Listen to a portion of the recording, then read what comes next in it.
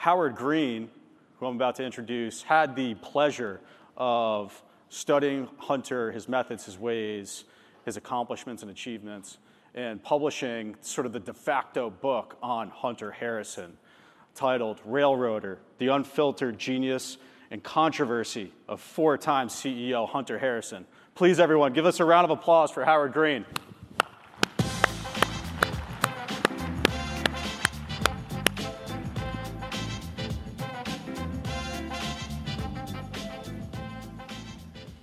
Thanks, JT.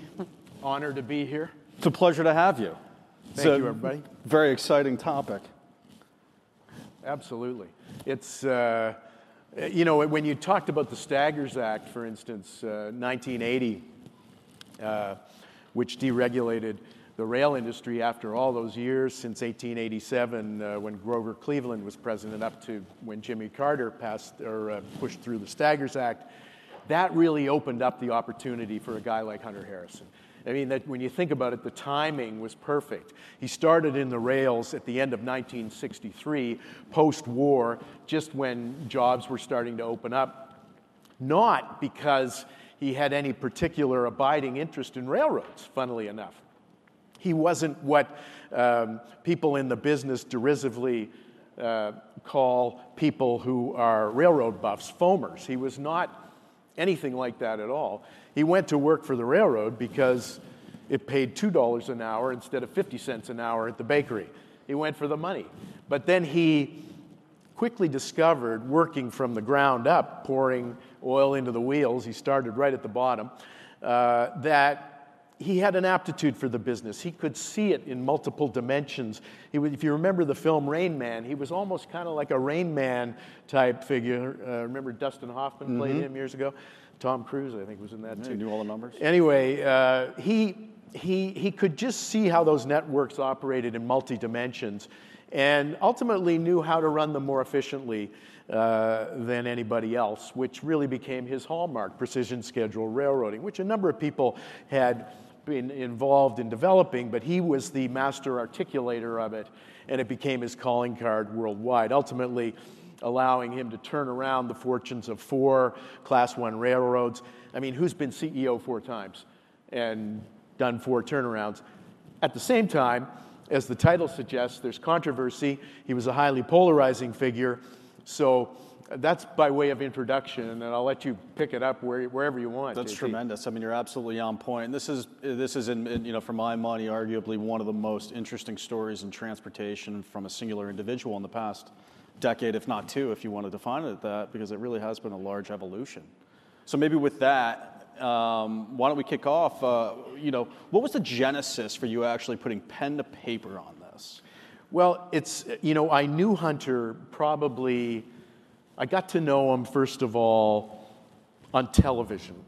For a long time, I hosted the flagship interview program on Canada's business news network, kind of like Bloomberg Television or CNBC in Canada. And Hunter was at CN, Canadian National then, and I would interview him on their earnings and so forth. And I interviewed him. He was in Montreal, I was in Toronto. We kind of met on TV. And that was 2004, 2005. He left CN at the end of 2009. So we kind of got to know each other through that process. And funnily enough, I kind of describe it as a collision. I'm a kid from Nova Scotia, and he was a kid from Memphis. We had very little in common personally in terms of our backgrounds, but we always got along. He respected my questions, and I think he had a deep need, like most of us, had a very deep need to be understood. And I asked, on many occasions, challenging, tough questions, and he came to, I think, enjoy that. And over time, we developed a relationship, and he left CN, as many of you know, at the end of 2009. What I did not know at the time was that it was a real boardroom battle, and he felt greatly betrayed by being released from CN. And he kind of cooled his heels, if I can put it that way, for a couple of years at a couple of his horse farms. But he was dying to work. And in 2011, a guy named Bill Ackman, big shot, activist, shareholder, hedge fund guy from New York, and his partner Paul Halal, who actually uncovered the opportunity, coaxed Hunter back out of retirement. Didn't take much coaxing. The guy was dying to work. He was kind of going crazy at home, the barn, and his wife wanted him to go back to work, and he wasn't happy unless he was working. He needed that purpose. He had been a bad kid growing up in Memphis, actually. He, a self-described juvenile delinquent, father was a cop, came into conflict with his dad as a kid, got punched in the mouth by his dad, hit in the head with a broom. Later, they made up and reconciled, but it was a tough childhood, and he needed purpose. And it turns out we all need purpose, and he seemed to need purpose right until the end. Sadly, he died with his boots on, plugged into an oxygen machine, running CSX. But he just was never content, never satisfied, wanted to keep working. And to the point about the genesis of the book, once he came back, once Ackman brought him back, Ackman and Halal brought him back to take on Canadian Pacific, which was the underperforming Class I railroad in North America, that was an enormous business story in Canada, front page news, because here were these gunslingers from New York and Tennessee essentially taking on the Canadian establishment. It was a CP, Canadian Pacific, is one of the iconic companies in Canada. It was built to knit east to west in, I think you mentioned the 1880s when you were talking about the regulation of the industry. That's when CP was built, and I hate to say it, but part of the reason was to keep Americans out. Because Abraham Lincoln's Secretary of State, Seward, he wanted to annex Canada. And our Prime Minister, our first Prime Minister, John A. Macdonald, said, I'm going to build a railroad from east to the west, and that's going to settle the west, and it'll keep Canada as a separate country. So CP is really woven into the mythology of Canada. So the notion of Ackman and Harrison coming in and wanting to unseat the board and unseat the CEO at Canadian Pacific back in 2012, it was a huge story. And I started to think then, wow, I'd written a book about a bank called TD Bank, which is up and down the east coast of the U.S. TD Ameritrade is part of that empire. And so, Hunter knew I'd written another book. Hunter is a pretty interesting story, from soup to nuts.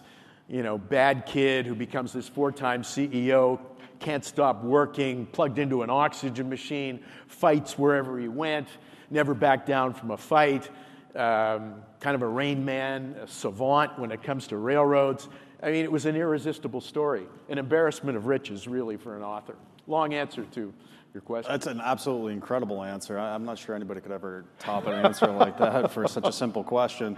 And you mentioned at the beginning of your answer that here you have Hunter from Memphis going into being the CEO of CN, which in and of itself, not only is CP an iconic Canadian institution, CN was literally owned by the government for a period of time in Canada and is also a Canadian institution. So to have this iconic, large, physically and emotionally and spiritually, figure from Memphis, Tennessee, who ran the IC, was a big part of the BN, come up to Canada was a big deal.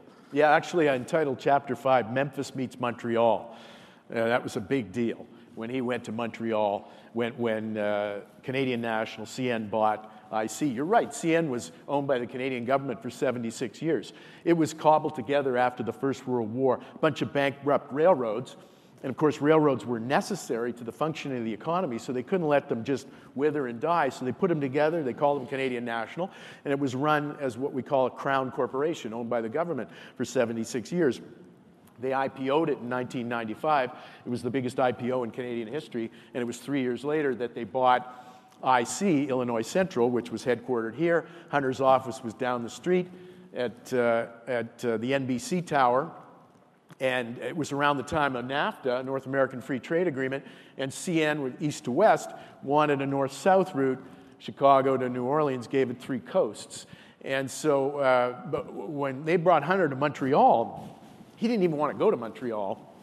He never thought about going to Montreal. But they said, it's a deal breaker. You're one of the assets. If we buy this company, you're coming too.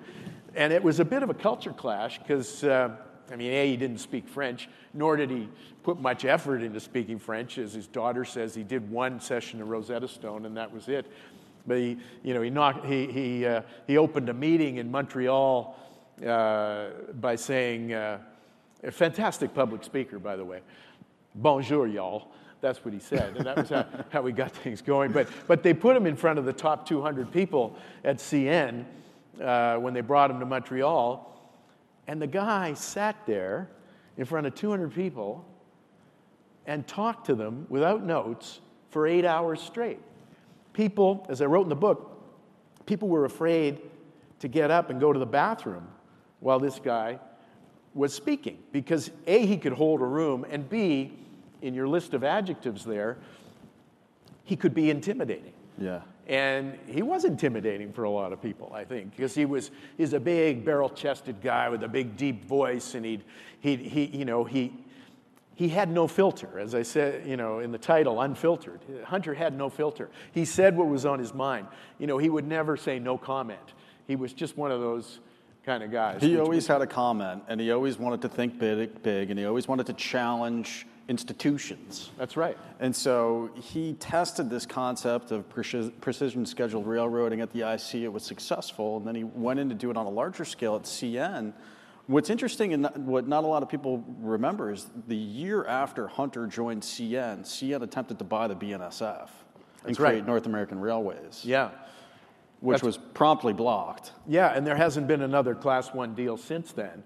But he has tried. He tried. He did try with CSX when he was at CP, and he tried at Norfolk Southern, and they kept up in the bid at Norfolk Southern, but it was hostile. It wasn't going to work. They kind of blew it on the CP kind of blew it on the lobbying side in Washington. Hunter was such a true believer, such a zealot, he thought, this is a great idea. Why would anybody turn it down? Well, you got to sort of grease the wheels in Washington, and he was not a guy who dealt well. This on the negative side of the ledger, he was lousy at government relations. Paul Tellier, who hired him at CN, he was basically the number 2 guy in the Canadian government, and he knew prior to CN, and he knew how to lubricate the wheels at the federal level, and he said Hunter was just absolutely awful at government relations. Mm-hmm. Awful was the word he used. That's in the book. But they tried. Poor at public relations, great at investor relations. Fantastic. He learned the railroad game, and he played it to perfection. And he learned the financial markets game, and he played that to perfection. I mean, you bring a hedge fund guy along for a ride. Every one of those deals that put Hunter in the CEO chair, and that includes Illinois Central here in Chicago, they were basically either hedge fund or private equity plays. Illinois Central was a private equity play. Mm-hmm. Illinois Central was a derelict railroad. It had an operating ratio, i.e. expenses over revenue, sort of the reverse of basically the profit margin. It was break even. He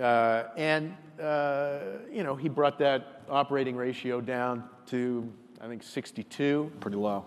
The tail fin on his plane was OR 59. With the help of Keith Creel, which I think is a really important caveat, that he always brought with him a really well-vetted team.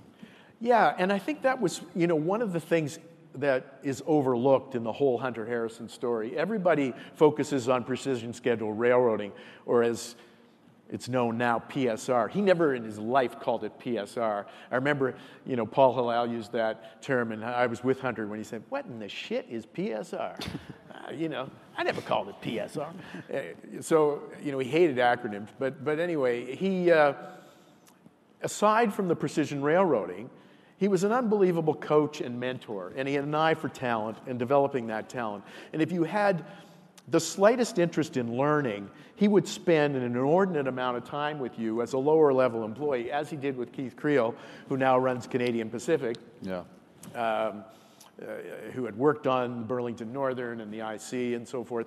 And, he brought these people along. He conducted so-called hunter camps at CN, where they were kind of like revival meetings, where they would rent a beautiful hotel like the Breakers in Palm Beach, and bring in all these mid-level railroaders, and Hunter would preach to them for hours on end at a retreat over the weekend, teach them how to railroad, but also teach them how to be a leader. And I remember, watching discs of these It was amazing, really. What he was trying to do was tell them, just care. Just care. Just go that extra mile. Don't treat your people like worker bees, or that's what you'll get. So I think that he was fascinated by the notion of leadership and motivating people, as much as he was about making the trains run on time, which was essentially and measuring everything, which was those were the hallmarks of precision railroading. Many CEOs, and I've interviewed a lot of them, are fascinated by political leaders, and they read biographies of people like Winston Churchill or Franklin Roosevelt or Napoleon. Hunter read the biographies of great sports coaches. Bear Bryant, Vince Lombardi, tough but respected coaches. And that's how he kind of painted himself over the years. Yeah. So with all of that in context, so he's sitting at the CN, does an incredible job managing their OR down to a very respectable industry standard level. Best in North America. Best in North America. Still one of the best best-run railroads in North America to this day. Gets with Ackman, gets with Halal, takes over CP through a proxy battle, which was very contentious at the time. It was run by Fred Green. He actually hired a really well-known consulting firm to prove that the OR at CP couldn't change. Which after the Hunter had a different view of that consultant. You remember that? Which Hunter then subsequently took the company over violently and proved him wrong. And then was at CP for, 7 years? 4. So that's a very interesting point, because the CN turnaround, so it IPO'd in 95. Tellier had really done the first turnaround there before they bought Illinois Central. And then Hunter brought the precision railroading concept, and that was the next turnaround at CN. But he was at CN for 10 years. He was at CP for 4. And he was a lot older. He was 67 when he started running CP. He didn't have as much time. It was a much more compressed time frame. But and they promised, Ackman and Harrison promised to get the operating ratio from, I think it was 81 and change, down to 65. Well, I think it's sitting at 58 now, something like that. It's below 60. But they got it to 65. They promised 4 years. And they got it there in roughly 2, I think. It was about half the time. Yeah. So the compression that occurred at CP was unbelievable.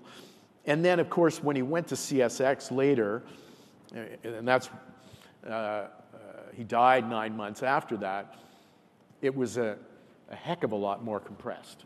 So he was getting older, he was getting sicker, and the time frames were shortening. So it was a race against time, really. And that set an interesting precedent, because CP, yes, was a smaller network. Yes, they had less total gross revenue, so they're arguably it'd be operationally speaking, could be quicker to downsize to prosperity. Though they also opened up, I want to say, Port of Prince Rupert. CN did Prince Rupert. Or maybe it was Vancouver that CP opened up as an intermodal alternative to LA Long Beach. So there was a lot of issues on the West Coast. Right. And so they did both attempt to grow revenue while cutting, negative or dilutive OR merchandising materials.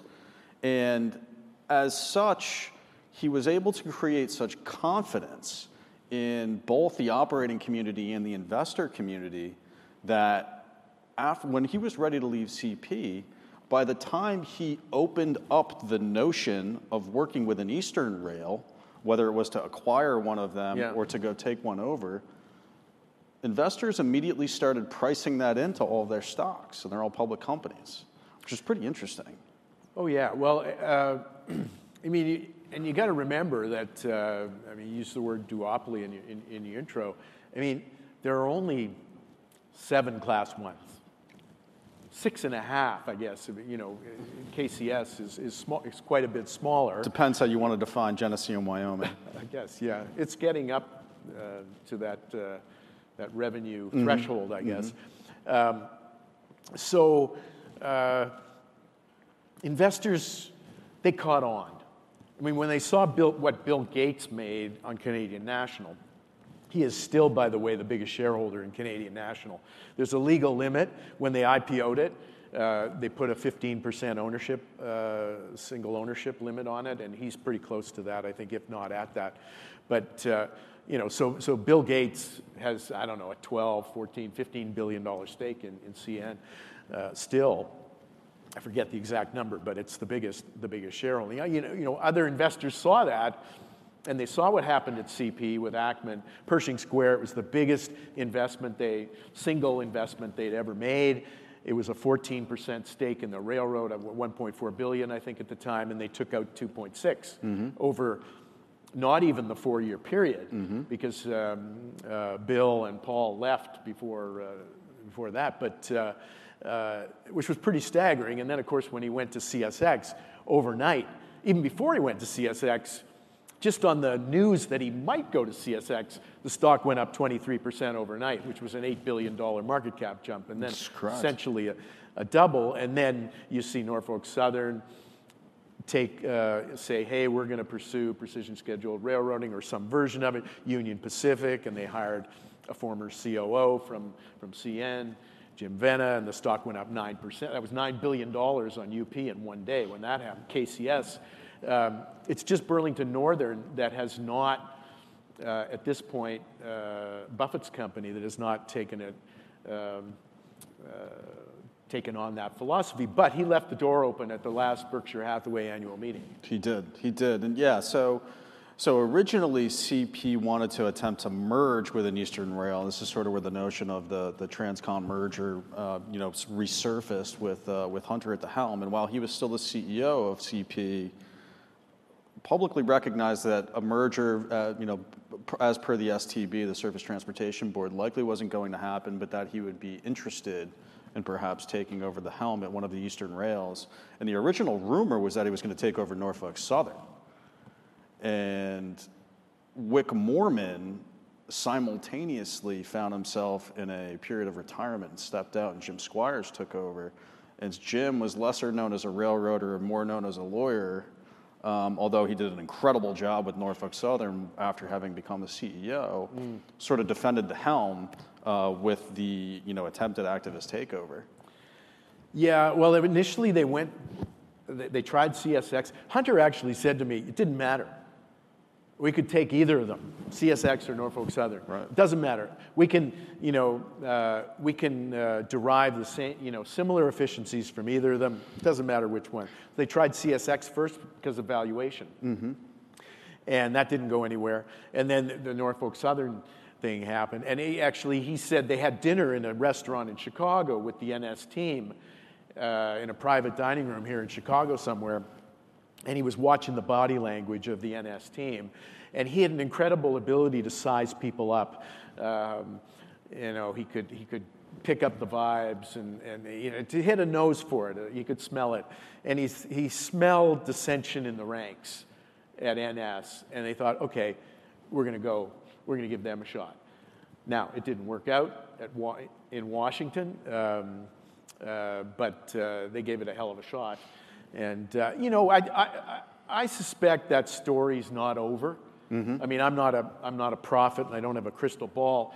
But you can get efficiencies never go out of style. Right. Even in people are saying, oh well, is precision scheduled railroading going to work in a recession? We got a different macro environment now. Well, I mean. You don't repeal the business cycle, or the business cycle doesn't get repealed. It always, economies always go through the cycle. But Hunter certainly believed that you could get a lot more efficiencies through some sort of major consolidation. He knew it wouldn't happen in his lifetime. He thought maybe it would happen in Keith Creel's, during Keith Creel's career. This is just a total blue sky guess on my part, but you have an election here in a year. If Mr. Trump gets reelected, I suspect that is the word I would use, be another opportunity for the class ones to start, to make a move. I don't know that they want to make a move before an election, but given all the implications. But that would be interesting, and it almost suffices it to say that his persona had become so large that simply announcing that he was considering taking over one of these rails moved the equity valuations in the public market so much that the shareholders, i.e. the executive management teams, were so heavily incentivized by the 30 to 40 to 50% move in stock prices that they almost couldn't say no. They couldn't say no. The board got boxed in. Correct. The board got boxed in at CP. 6 members of the board resigned. Oscar Munoz went up to United. Yeah, and at CSX, that happened. They saw what happened at CP, that protracted battle, and it was an embarrassment for the board of CP. The members of the Canadian establishment, the former head of Royal Bank of Canada, known here as RBC. You had the head of the big oil sands company, Suncor, Rick George. He's since passed away. Others. This was a blue chip board, and it was a big embarrassment. So the board at CSX, okay, we'll meet with you. And, you're on oxygen? Yeah. Well, let's see a doctor's letter. And, there was hesitancy because of that. That was a pretty big thing to do, to hire a guy who was 72 years old with health issues, so severe that he required supplemental oxygen. Yeah. That doesn't happen very often. But the stock... they were stuck with where the stock moved. He created more share price accretion in one announcement than they had in 3 years. Yeah, and within, I think it was 47 days, he was CEO. Yeah. I mean, it was a very, very short window between the first mention and him getting the job. So with that and recognizing, sort of encapsulating everything we just said and the power of the personality behind a man who can do something of such, with our last 90 seconds here, I know you had the opportunity to spend, a good amount of personal time with Hunter, which not a lot of people can say, certainly not in the railroading community. Do you have maybe a favorite story or a lasting thought, something personal perhaps, something about the farm? There was a lot. I mean, I spent a lot of time with him, close-up time. He was running CSX while in his pajamas and his house coat from his office at home. I was sitting on the couch listening to him, watching him do this. He's coughing like crazy. The oxygen tube's getting caught under the door of the office. A couple times I pulled it out of there. I ate meals with the guy. He wasn't supposed to drink. I saw him drink. He said, "Don't tell Jeannie." It was one of the people I think it was his wife of 50 years. Doctor's orders, not supposed to drink, but he'd have a drink, a double Hennessy and then some key lime pie. He was a human being. And everything became so curtailed in his life because of his health issues that, he broke some rules. But there were times when I was with him, and Jeannie, his wife, I remember this happened twice, once in Florida and once in Connecticut where he had homes. She said, "Howard, are you coming back to the house tonight to do more interviewing with Hunter?" And I said, "Well, I can. I've always got more to ask him." "Well, that'd be great because I want to go out and I don't want to leave him alone." I mean, in the last period of his life, she became essentially his round-the-clock caregiver. She knew what all the medications were. He refused her request to hire a 24-hour nurse. That was a personal situation that I was hearing her point of view. I was hearing his point of view. It was so intimate. A writer caught between husband and wife on an issue like that. And then one night in Connecticut, we were having dinner. I stayed with them, and she went out. And this is not in the book, but all of a sudden over dinner, he started to seize up, and I thought he was having a heart attack or some sort of a seizure or something. And it was just us and the chef. Believe it or not, at the pond in Connecticut, he had the chef stock it with catfish because he was from Tennessee and he loved catfish. So Christian, the chef, fried up some catfish, and he had it in a bottle of Cabernet there, and we're eating, and all of a sudden he seized up, and geez, we're out in the country in Connecticut. What do I do? Where's 911? And And then actually it passed, but he was a very sick man, and I was with him 10 days before he died in December of 2017 in Florida. And in our last conversation, which was very, I mean, the man who changed railroads in North America and was so successful and so polarizing, he cried in that conversation because he knew what he was facing. And lo and behold, 10 days later, he passed away. That was our last conversation. And he actually had to be wheeled out of the breakers that day because it's such a big place, and his lung capacity had so declined that it was very difficult to see a human being decline and deteriorate like that. And it's to my, just finish with this, it's to my everlasting regret that he never got a chance to read the book. Because he died a week before I submitted the manuscript to the editor. And as I said in the acknowledgments, I wish that he were around to read it because I know he would have argued with me about it. He was an argumentative guy, and I'm sorry you never got a chance to read it, but I hope you will, and I will be out there signing copies after this. Yeah. Please come get a signed copy of the book. Howard, thank you so much for not just talking here, but also your research, your time with Hunter, everything. So Howard Green, everyone, thank you for your time. Thank you. Thank you.